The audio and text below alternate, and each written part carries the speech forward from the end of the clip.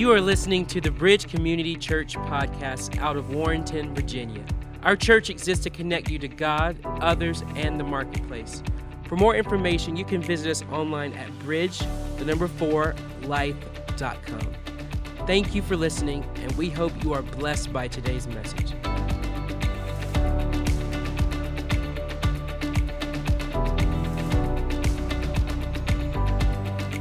Great to see you here, and it's so nice to be in a warm facility, amen, and with warm people.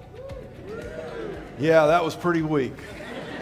So anyway, it is good to see you here today. We're going to wrap up today on the series, Flourish Under Adversity, and I began this in the Gospel of Mark, and then I've used a variety of other texts. We've talked about in Daniel, we've gone to Genesis 26. Today we'll be going to Genesis chapter 39 and a couple other chapters associated with the story of Joseph. But it's all designed for us to see that God has a design for us to flourish regardless of whether the culture is favorable towards our values or not. We don't get a reprieve just because things are unfriendly around us. I got about half of you on that one. So let's everybody stand if we will. And we're going to begin in Genesis chapter 39, verses 1 through 6. I'll be sharing much more text other than what we're reading, but this at least sets it up for where the message will go today. So let's begin. Now Joseph had been taken down to Egypt. Potiphar, an Egyptian who was one of Pharaoh's officials, the captain of the guard, bought him from the Ishmaelites who had taken him there. The Lord was with Joseph so that he prospered, and he lived in the house of his Egyptian master. When his master saw that the Lord was with him and that the Lord gave him success in everything he did, Joseph found favor in his eyes and became his attendant. Potiphar put him in charge of his household, and he entrusted to his care everything he owned. From the time he put him in charge of his household and of all that he owned, the Lord blessed the household of the Egyptian because of Joseph. The blessing of the Lord was on everything Potiphar had, both in the house and in the field. So Potiphar left everything he had in Joseph's care. With Joseph in charge, he did not concern himself with anything except the food he ate. Now, Holy Spirit, we ask that you help us to have a mindset, to have an open mind to receive what your Holy Spirit says to us. And we pray that it does more than just affects our mind. We pray that you touch our heart, where our values, our morals come from, where they settle. Help us, God, I pray, to align our lives with your activity and your principles in Jesus' name. And everybody said amen. Amen. The Lord bless you. Be seated. So, one of the things that I've done in this series is focused on, the whole series has been about the ability to flourish under adversity. We have to be careful that we don't get a particular mindset that says we need favorable political conditions for us to be able to thrive and to be effective. I've used a lot of stories in the Bible where it was not favorable, but the mindset, if we're not careful, is this, and I do hear this from people from time to time, is, well, we're just going to have to endure the next 2 years. We're going to have to endure the next 4 years, and I'm like, yeah, I go to my Bible and I don't see where we're supposed to endure. We're supposed to thrive, grow, flourish, in spite of whether we think things politically align the way they need to go or not. And if we're not careful, we get into this mentality of we have to hold on until we get the change that we want in the White House. We need to hang on until we get the change in Congress. Now we need to hang on until we get the change in the courts. And what you find is this: if you listen to everybody, you'll never do anything. Because you're always hoping for some kind of change and some kind of alignment. And the Bible shows us, yeah, it's nice when maybe the governmental system is embodying the value system that we believe in. It makes it easier for us, okay? But you don't find in the Bible where it says, well, you Christians just, you're just going to have to go on hold what you find is the followers of God, they're in. We're living, we're thriving, we're growing. And it's more challenging than maybe than we would like it to be. But what you'll see is this. Every message I focused on in this series focused on the mandate and the ability to flourish when culture was not friendly towards biblical values. I shared some stories out of the Gospel of Mark, and in that particular time when the Gospel of Mark was written, the Christians were being hunted, literally hunted and executed, and yet there's teachings in the Gospel of Mark about flourishing and thriving. And you're kind of like, how can you talk about such a concept when you're running for your life? And then we read the story of Daniel, where he thrived in Babylon. Even though he was taken as a slave, his nation was wrecked, his people were ruined. He personally was ruined because of what they did to him. And yet Daniel flourished in Babylon. No, God didn't give him the power to overthrow Babylon.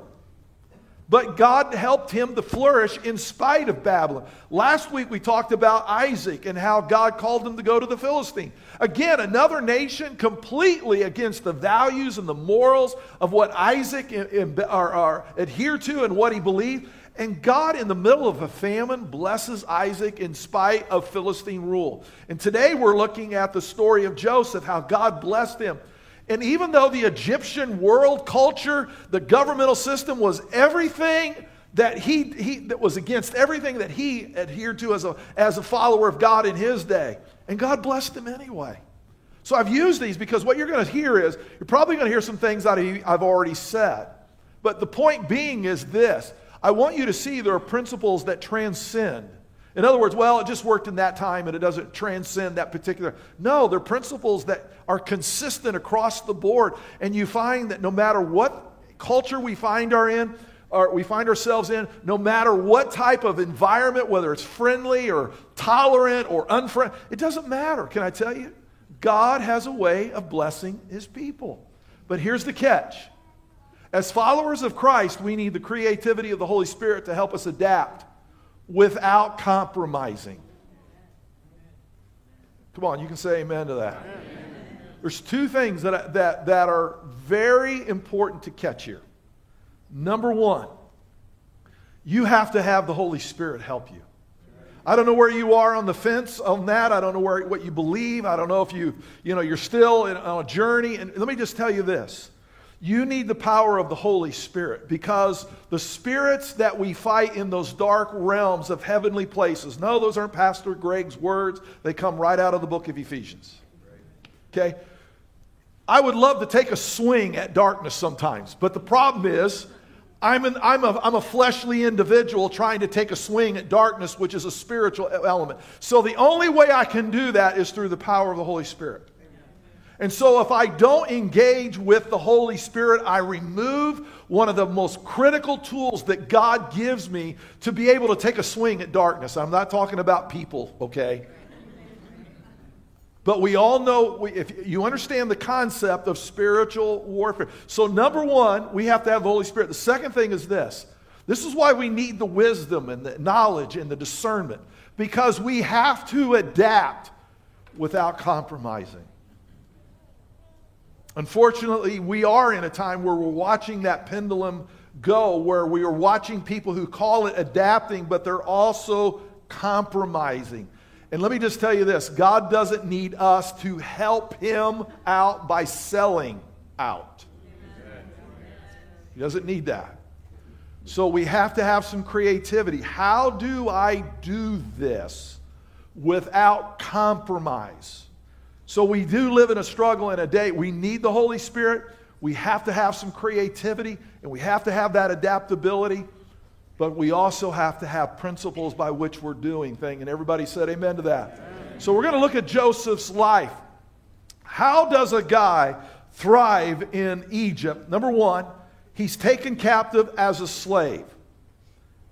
Okay? How does a guy who's a follower of God, who's a slave, and is now in a foreign country, how does he thrive? How does he flourish? How does he get traction? So we're going to read his story. So number one, everybody read this out loud. God's presence in a person's life is greater than any cultural restraint. We read this story, and I don't know if you picked up some of the repeated verbiage that was inside those few verses that we read. Because he's actually telling us how it all started for Joseph to be able to flourish under adverse conditions. Notice this, verse 2. The Lord was with Joseph so that he prospered. Do you see the Lord was with Joseph? So what you find is this. Egypt took his freedom and Egypt took a lot of things from him, but it could not take his God. Notice verse 3. When his master saw that the Lord was with him. There's a great witnessing tool. I don't mind if you tell me if the Lord is with you, but I would like people who aren't followers of Christ to tell me, do you know the Lord was with him? How many know that's a testimony? Yeah. Sometimes we're good about playing to those who already are followers of Christ, and we have our special lingo. But we use that lingo in front of people who don't know Jesus, and they are clueless what we're talking about. And it says here, his master. By the way, master, this is his slave owner. Now see, we could get into a whole dialogue like, how could God even let that happen? I know I have that dialogue. What are you doing letting a godly guy be owned by an ungodly guy? I don't understand this God, and you're blessing it. I have a problem. How many have ever told God you got a problem? How many have ever told God you didn't like the way he was handling things? Come on, I need... Oh man, I've said, hey Lord, I appreciate the activity, but I do have a plan B for you. Have you ever noticed God's not politically correct? When his master saw that the Lord was with him, notice it, and that the Lord gave him success. Do you notice it keeps saying the Lord, the Lord, the Lord? Look at this. It goes on, verse 5. From that time he put him in charge of his household and all that he owned. The Lord blessed the household of the Egyptian. Now here's another thing. See, I have a problem there. God, what are you doing blessing a heathen who's a slave owner? You're using a godly guy who's enslaved to bless the household that doesn't worship you, and he's committing some horrible offenses by engaging in slavery. God, I've got a problem with you using the godly to bless the ungodly. And you know what the Lord told me? None of my business. Yeah. Somehow we think, God needs our permission. He's got to run his plan by us. And if we approve, then it's all good. God's like, appreciate your input, but I don't run things by you. Yeah. Notice this. Because of Joseph. Notice the blessing of the Lord was on everything Potiphar had, both in the house and in the field. So in 5 verses, we see that the writer of Genesis is making very clearly that while Egypt has taken his freedom, has taken him from his family, Egypt has not been able to take him from his God. And with his God, even in slavery, Joseph is able to flourish. And his flourishing is not only for himself, he is flourishing in a way that is blessing other people around him who aren't even followers of God. So God's presence in a person's life is greater than any cultural restraint. See, let me give you a little history here. Some of you may not know, but when in the New Testament you go to the book of Timothy and it says all Scripture is God-breathed. How many know that? You know the New Testament hasn't been written yet. He's referring to the Old Testament. Some of you went, I never thought of that. See, that's why you come to church. That's not saying that the New Testament is not inspired. But when it was written, he was referring to the Old Testament because the New is still being written. Right. And so a lot of the principles that we read in the New Testament are actually rephrasing principles of the Old Testament.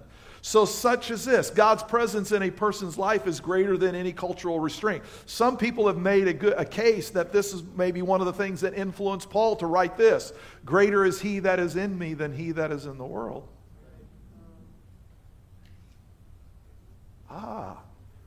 Yeah, where did that come from? Well, if he was a student of the Old Testament, here's a classic example of where he's seeing that the Lord being with Joseph was more powerful than being in Joseph, and with Joseph was more powerful than anything on the outside that Egypt could throw at him. Let me tell you what, the world will take a lot of things from you, but it can't take your God from you. The world's tried it. And from time to time, we get a political person who will slip and make their statements about those people who cling to their God. And I always go, thank you that you noticed. And you're right. I do cling to him. You are correct. I know you meant that as sarcasm. I know you meant that as a put down, but I wear that as a badge of honor. You better believe I cling to my God. Absolutely. Don't hang my head in shame. Don't feel like I need to explain it to anybody. I'm good with that. Thank you for the fact that you know that my God influences my behavior and what I believe and what I do. And it's not for sale. You can take things from me, but you're not taking him from me. That's right. Let me tell you this. To flourish in adversity means you have to know this. He's with you. He's with you.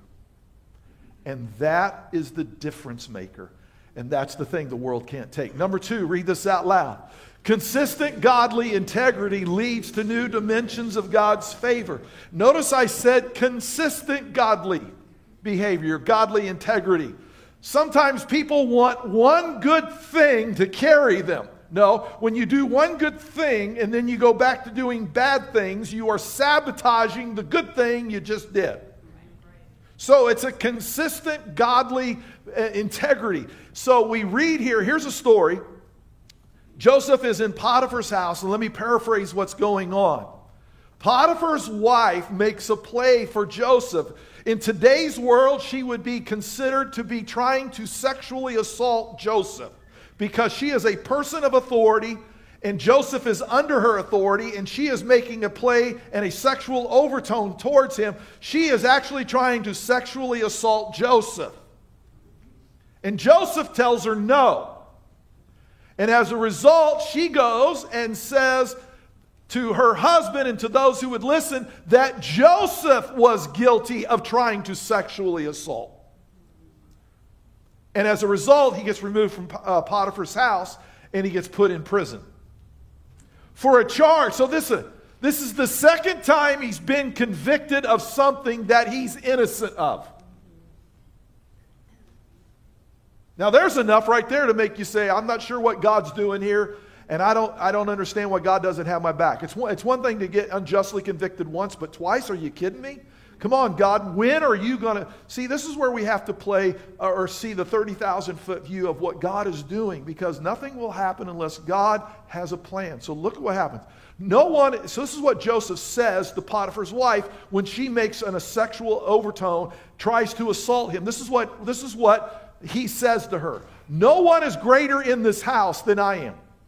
My master has withheld nothing from me except you because you are his wife.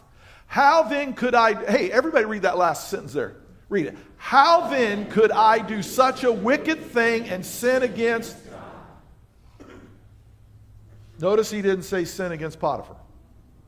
He didn't say sin against myself. He didn't say sin against my family values. Sin against the way I was raised. Who does he say I can't sin against? God. He kept the absolute highest moral value and character intact by saying, this deed, this act is not offending. It's not so much as it hurts other people. Notice it. He has personalized God. I will not do this because it's against my God. God is not a distant figure to him. God is very so we see that God is blessing him in the context that he's in, but he also recognizes that even though he is innocent and he is being charged with things, he refuses to give up his godly character and integrity. Sometimes people will say this, well, what was I supposed to do with what was going on? I would have preferred to have kept my character and integrity. But look what everybody else was doing. And what else was I supposed to do? So I just went along with it. I'll tell you this. You shouldn't have sinned against God. That's simple. Don't let your integrity and character be a point of negotiation. yeah, everybody in Joseph's world was caving in. Joseph said, I'm not. That's a non-negotiable. I don't do what I do because everybody else has the same value. I do what I do because I'm not going to sin against God. So it really, listen, we don't take our conviction cues from culture because they're constantly changing the standard of what's right and what's wrong. We take it from God. In his day, he said, I will not do this. Now notice this. So what happens? He goes back to prison. But while Joseph was there in the prison, notice the Lord was with him. Notice how it's always personal. The Lord's with him. He showed him kindness and granted him favor in the eyes of the prison warden.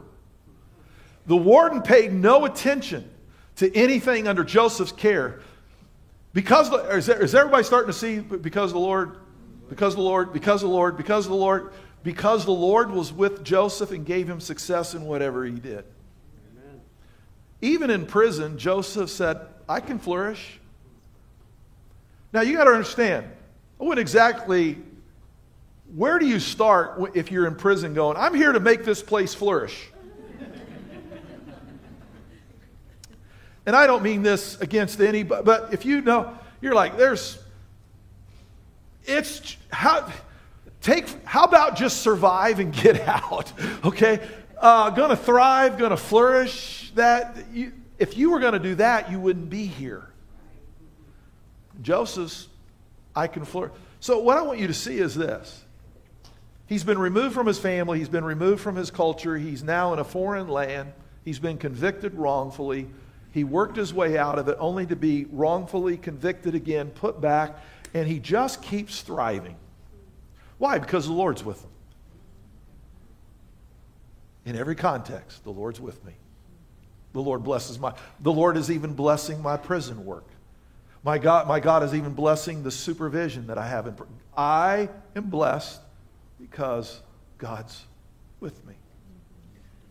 And he can bless me even in a prison. Even though I don't belong here, he blesses me. So what we see here is this: consistent, godly integrity leads to new dimensions of God's favor. I'm sure Joseph at the moment thought, this doesn't feel like a new dimension. But it actually was. See, because we know how the story played out, we're like, oh yeah, it all works out. Yeah, well, he didn't know that at the time. Listen, keeping your integrity will swing doors. It does. Don't sell them out. Number 3, read it out loud. Stay true to the identity God gave you in the face of cultural headwinds. I said something similar when I shared on Daniel. Remember, I shared they had their Hebrew names and then they got their new Babylonian names. But Daniel would never refer to his friends by their Babylonian name. And his friends would never use his they only used their Jewish names. The only time that you see their Babylonian names being used were by those in Babylon who were in authority. But when they had the preference to choose which name they were going to use, they always used their Hebrew names. This is an interesting concept because this is 1,000 years or so even before all that happened. And so you can see this is a consistent principle. Never let culture re-identify you. Because it says here, then Pharaoh said to Joseph, I am Pharaoh. Let me translate that. When he said he's Pharaoh, he's saying he's God. I am God. But without your word, no one else will lift hand or foot in all Egypt. So what he's saying is, I am giving you all this authority. Verse 45, and here's the trade-off. Pharaoh gave Joseph the name Zephinath-Paneah and gave him Asenath, daughter of Potiphar, priest of On, to be his wife. And Joseph went throughout the land of Egypt. The catch was, you have all this power, but your name has been changed. I want you to see something that you don't recognize in the text too quickly. It's the only time his Egyptian name is listed is that verse. He never lets the story be told without his name being Joseph. Let me tell you why. Because the name Joseph means Jehovah who has added. Because remember, he was toward the end of the line with his father, and so his name Joseph means Jehovah who is added. So when Pharaoh called Joseph by his name, he was reminded that this guy has been dedicated to another god. And so Pharaoh was like, I don't like calling you by your name, because by calling you by your name, I'm acknowledging your God. I'm always using the word Jehovah, and I don't like it. So we're going to change your name to Zaveneth Paneah, which means this: treasury. Treasury of rest. Because in his culture, he was basically making Joseph the treasurer of all the resources of Egypt. And so he changed his name to basically, you're the treasurer of Egypt. That's your name, treasurer of Egypt. And when Joseph left the presence of Pharaoh and he had the ability to use it, he always said, well, that's what I am when I'm with Pharaoh, but when I leave his presence, I'm Joseph. Jehovah's added. Joseph did not let his identity get changed. And you see this later, again, as I showed you with Daniel. And my point in saying is this: you have to accept and trust God that the way he crafted you and created you is his gift to you. It says in Psalm 139 that he knitted you together in your mother's womb. He ordained the days of your life in his book before one of them came to be. You are not something that needs to be fixed because culture has done some kind of exegetical thing on you. Can I tell you this? God created you the way he created you for a purpose. You have a design, you have a purpose, you have a meaning. And the world is trying to tell you that there's something wrong with you. Why? Because Jehovah created you. Don't let the world steal that from you. You are Jehovah's craftsmanship. You are his work of art. Amen. Do not let them take that from you. You're sacred. God says you're the temple of the Holy Spirit. No, I'm not buying what the world has to sell. That I need to change this about my life and this part of me and this. No. Not buying that. Because they're telling me God screwed up. I'm not going to stand in front of God and tell him that. You messed up. No, he didn't. The world has messed up. And by the way, I just say this again. We're in the middle of this massive experimentation, societally speaking. Everything from defund the police to identities and all this kind of stuff. And I'm just telling you, there is no place in history that they can point to say, this is where we got it. This is where it worked, and it was such a utopia, and we lost it. And so we're just trying to recover a utopia that was lost back there. They have nothing in history to prove to you that all this experimentation has worked. It has not worked. But they think that we have finally gotten smart enough that we know how to navigate any of the consequences that comes with those decisions. And I'm telling you, we ain't that smart. And when the social experiment is done, we're going to have so many lives crushed, ruined. And they're going to be saying, they lied to us, and we told you they did. But I believe them. I know that, and I'm sorry, but they're lying to you. And by the time, if you buy this stuff, you're going to wreck your life. You're going to wreck your future. Don't buy what the world is selling right now. It's destructive.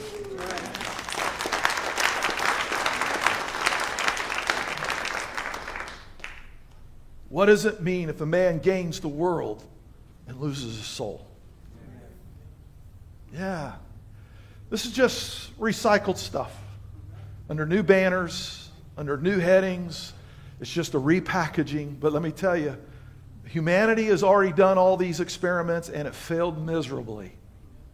And I say this, I don't think the integrity so much just protects us. Hear me. I think that integrity positions us, because there's going to be a day when the world wakes up and there's going to be such devastation. it will be one of the best hours for God's people to step up and say, I am not here to judge you, I'm here to help you.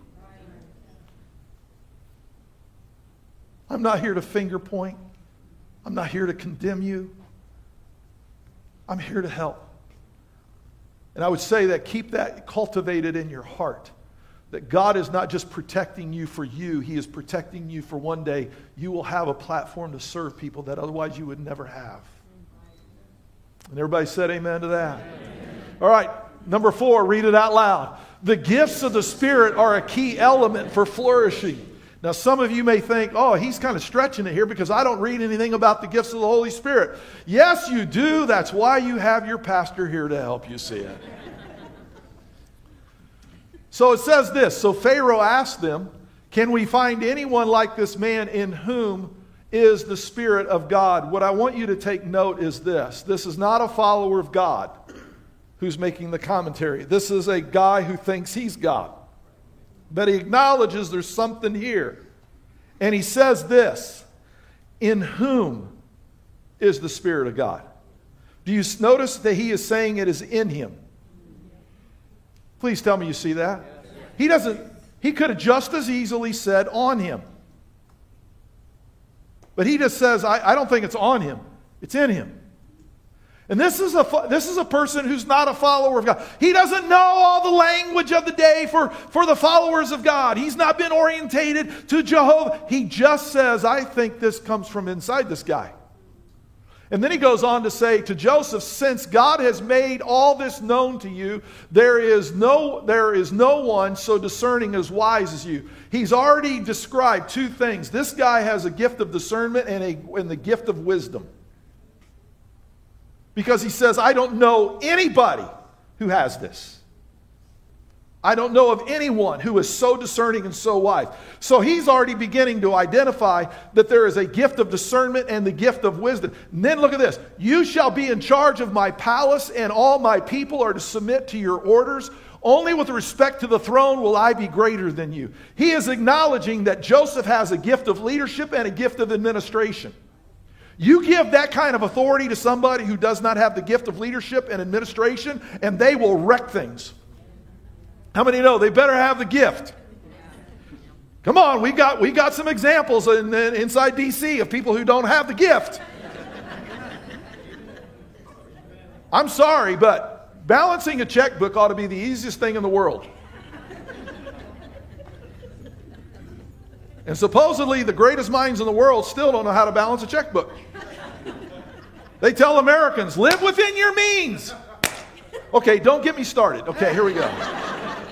While practicing something totally different. Don't do as we do as we say. It's like, balance your checkbook. What's so hard about that? Anyway, back to this. So we see at least 4 gifting, and here's a real test for us. Okay? This is not one follower of God speaking about another follower of God. This is a pagan. This is a heathen. This is somebody who's not orientated towards the faith at all. And I say this, the real test of whether you have a gift of the Spirit or not is what do your friends who don't serve God say about you?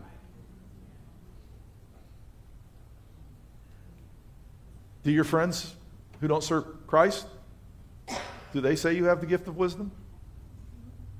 Do you have the gift of discernment?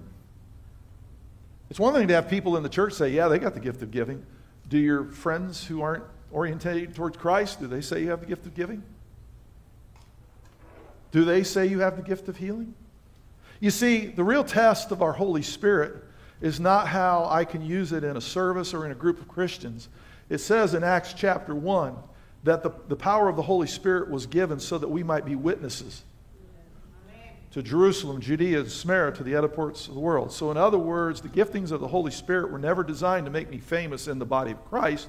They were designed to make me effective among people who don't know Christ. Some of you, that just went right over your head.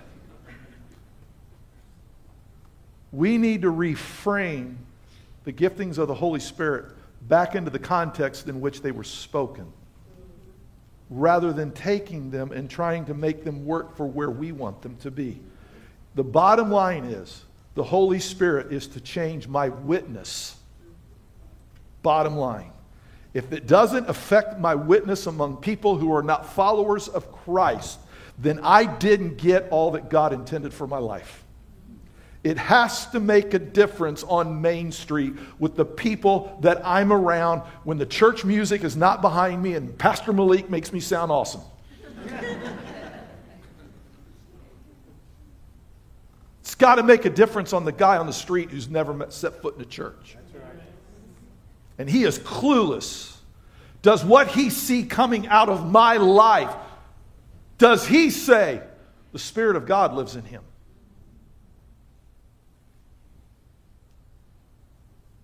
There's a person that you can go to.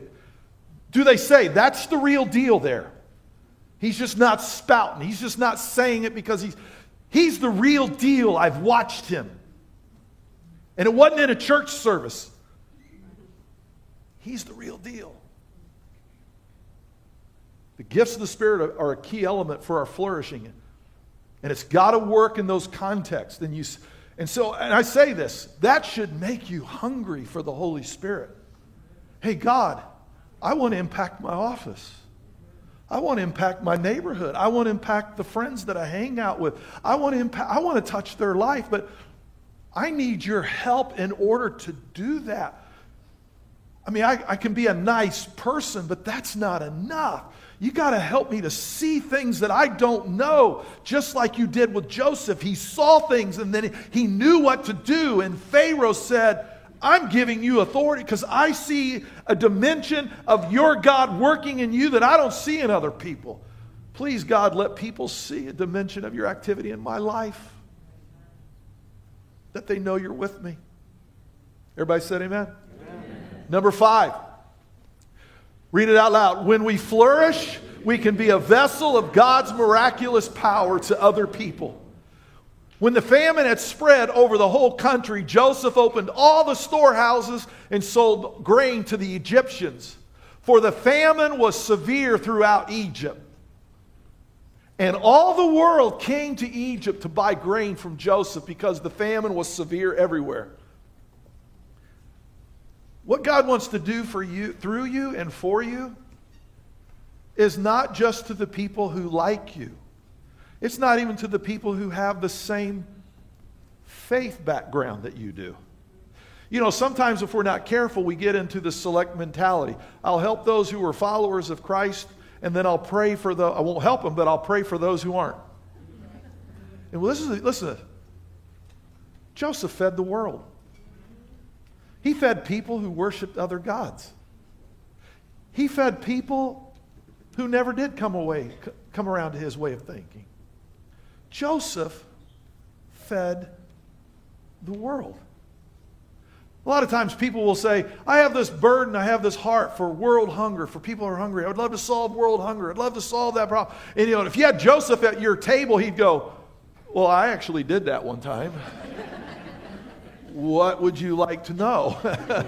I mean, I actually fed the world for 7 years, I can kind of tell you a little bit about how to pull it off. When we say that we can be a vessel of God's miraculous power to other people, I'm not talking to people who already agree with us. I'm talking about people who hate us. Hey, Jesus said, pray for your enemies. Do good to them. He said if they ask you to go a mile, go 2 miles. It's easy to get in this mentality that, I do that for people within the flock.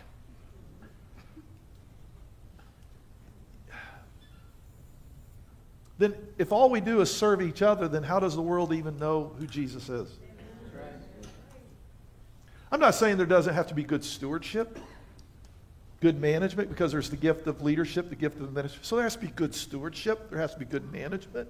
Okay, so I'm just not talking about throwing open the storehouses and what, because I'm sure that Joseph had a system to make sure that everybody got something. So I doubt if it was just a free-for-all. I'm sure there was a system that he employed saying, hey, we only have so much grain for this particular year because we're trying to ride out 7, so let's make sure that we do this well. But you know that there are families who stayed intact because of Joseph. There are people who had a life and a future because of Joseph. There are people who were born after this famine because Joseph saved their parents. It's not always about saving your own skin. Sometimes what God wants to do is be above and beyond. And yeah, sometimes He calls you to serve people who don't even like you. They don't even agree with you. And even after you help them, they still don't come around to your way of thinking. And then you say on the inside, that's the last time I do that. Can you imagine Joseph? Well, can you imagine after the first year of famine? Well, that's the last year I feed them. There's 6 more years of this. That's the last time I help them. Can I tell you, Christians take a beating and we just keep coming back. We don't stop. People burn us, people talk about us, people take advantage. And you know, we just keep coming back. Why? We care. And that's something they can't take away from us. We care. Last thing. Maybe. It is, trust me. Last one. Read it out loud. When we are willing to be a vessel of God's miraculous power to other people, we often receive our own miracle. I don't think I'm embellishing the story at all when I say what I'm about to say. Joseph saving the world. And if he's a normal human being like you and me, he had to be thinking this. I'm feeding the world, I'm saving the world, and I can't even find my own family.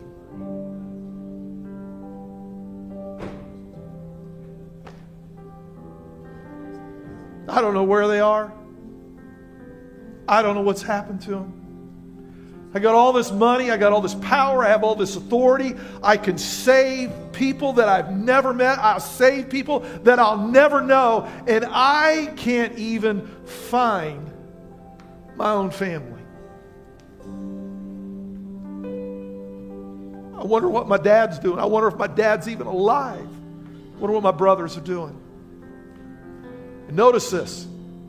Then Joseph, his brothers show up, and Joseph recognizes them, but they don't recognize him. Look at this beautiful statement. Then Joseph said to his brothers, "Come close to me." When they had done so, he said, "I am your brother Joseph, the one you sold into Egypt. And now do not be distressed and do not be angry with yourselves for selling me." Here, look at this. "Because it was to save lives that God sent me ahead of you." And by the way, it was also to save his own family. For 2 years now, look at this. They're 2 years into the famine, and Joseph still don't know where his family is. He's fed the world for 2 years. And I can't even find where my brothers and my dad are. For 2 years now, there's been a famine in the land, and for the next 5 years, there'll be no plowing and reaping. But God sent me ahead of you to preserve for you a remnant on earth and to save your lives by a great deliverance.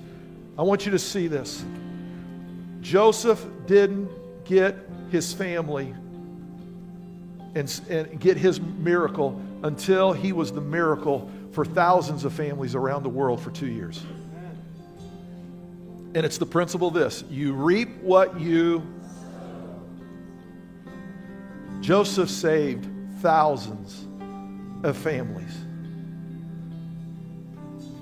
And God said, "How about I bring them to you? You don't have to go look for them. I'll bring them." Can I tell you this?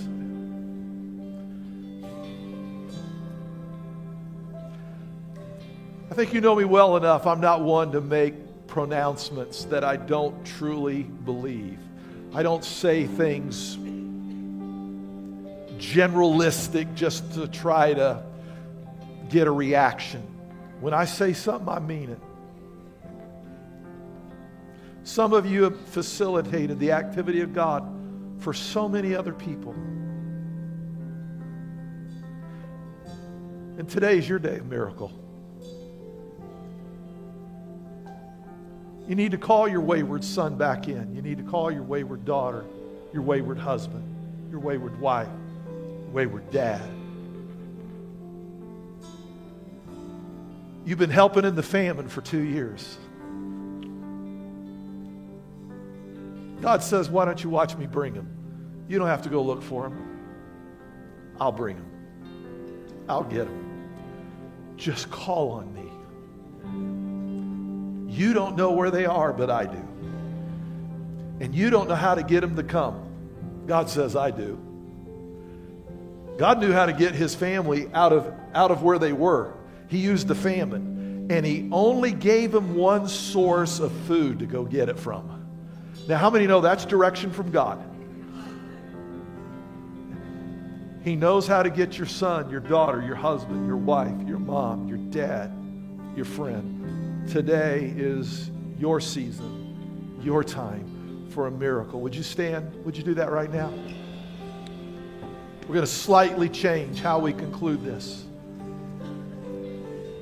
But I want Pastor Malik to lead us in that song that we sang toward the end. Come on, sing it in faith. Come on. In the name of Jesus, come alive.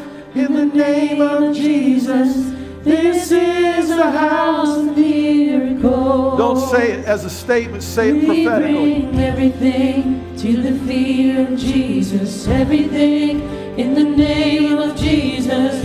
This is a house of miracles. Come on, sing it again. We sing, come alive. In the name of Jesus, come alive. In the name of Jesus, this is a house of miracles.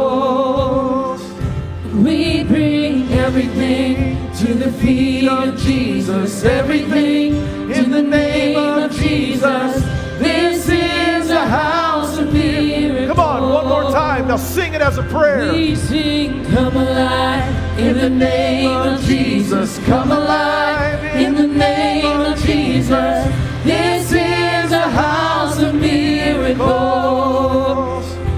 We bring everything to the feet of Jesus. Everything in the name of Jesus. This is a house of miracles. I'm going to ask some of our connection group leaders and some of our church leadership if you would make your way forward. We're going to sing that song again. And if you need a miracle in your life or somebody else's life, I'm just going to ask you to step into the aisle, come and just let one of these folks pray for you. It's appropriate for me to say this. First service, I noticed a lady, and I talked to her. Today was her first day. Relocated from another country, is now in our community. And in the midst of the service like this, first service, she just came forward and had one of the prayer team members just lead her to Jesus. You know, I don't know all the dynamics. I don't understand, but I just know this. There's a famine. And if we'll make the way possible, they'll be here. They'll come. And some of you need a miracle for somebody in your life or for you personally. Come on, as we sing it, make your way. And we're going to let folks pray and then we're going to dismiss. But come on, the rest of us, we need to sing it in faith. We need to sing it prophetically. Come on, sing it now. Jesus, this is a house of miracles. Come on, you need a miracle. Make your way. We bring everything to the feet of Jesus. Everything in the name of Jesus. This is a house of miracles. We sing, come alive in the name of Jesus. Come alive in the name of Jesus. This is a house of miracles. We bring everything to the feet of Jesus. Everything in the name of Jesus. This is a house of miracles. Come on, one more time. Let's sing it. Come on, sing it loud. We sing, come alive in the name of Jesus. Come alive in the name of Jesus. This is a house of miracles. We bring everything to the feet of Jesus. Everything in the name of Jesus. This is a house of miracles. Listen, I'm going to say the blessing, but before I have you lift your hands, I know sometimes we can just get into a routine, but I want you to hear the words. I say them every week, but I want you to hear these words in a new context. Do you realize that the blessing that I pronounce every week is a blessing about flourishing? Do you recognize that? I'm asking God to bless you, to flourish you, because we need Him to do that so that we have the ability to have impact. We don't flourish just because we need bigger and better stuff. I need to flourish so that I have the resources to go touch somebody's life. So it's not about so much giving you bigger and better stuff. You need to say, yeah, God, I want that. Because I have people I could touch. I could have people that I could help if I did. If you did that, I have people that I could help. So come on, lift your hands as I say the blessing and receive it in a different way today. I bless you in the name of the Lord. May He bless you in this city and in this county. May the fruit of your womb and the crops of your land, all your livestock be blessed. May He bless the work of your hands at home, at work, at church, in this community. May He bless your coming and your going. May the Lord grant the enemies that rise up against you be defeated. When they come at you in one direction, let them flee from you in 7 directions. May the Lord send a blessing on everything you put your hand to do. May He continue to establish you as His holy people. May all people see you have been called by the name of the Lord. May the Lord grant you prosperity, opening up the heavens, the storehouse of His bounty. May He bless the work of your hands. I bless you in the name of the Father, the Son, the Holy Spirit. And everybody gave a shout of amen. Amen. The Lord bless you. Have a great day.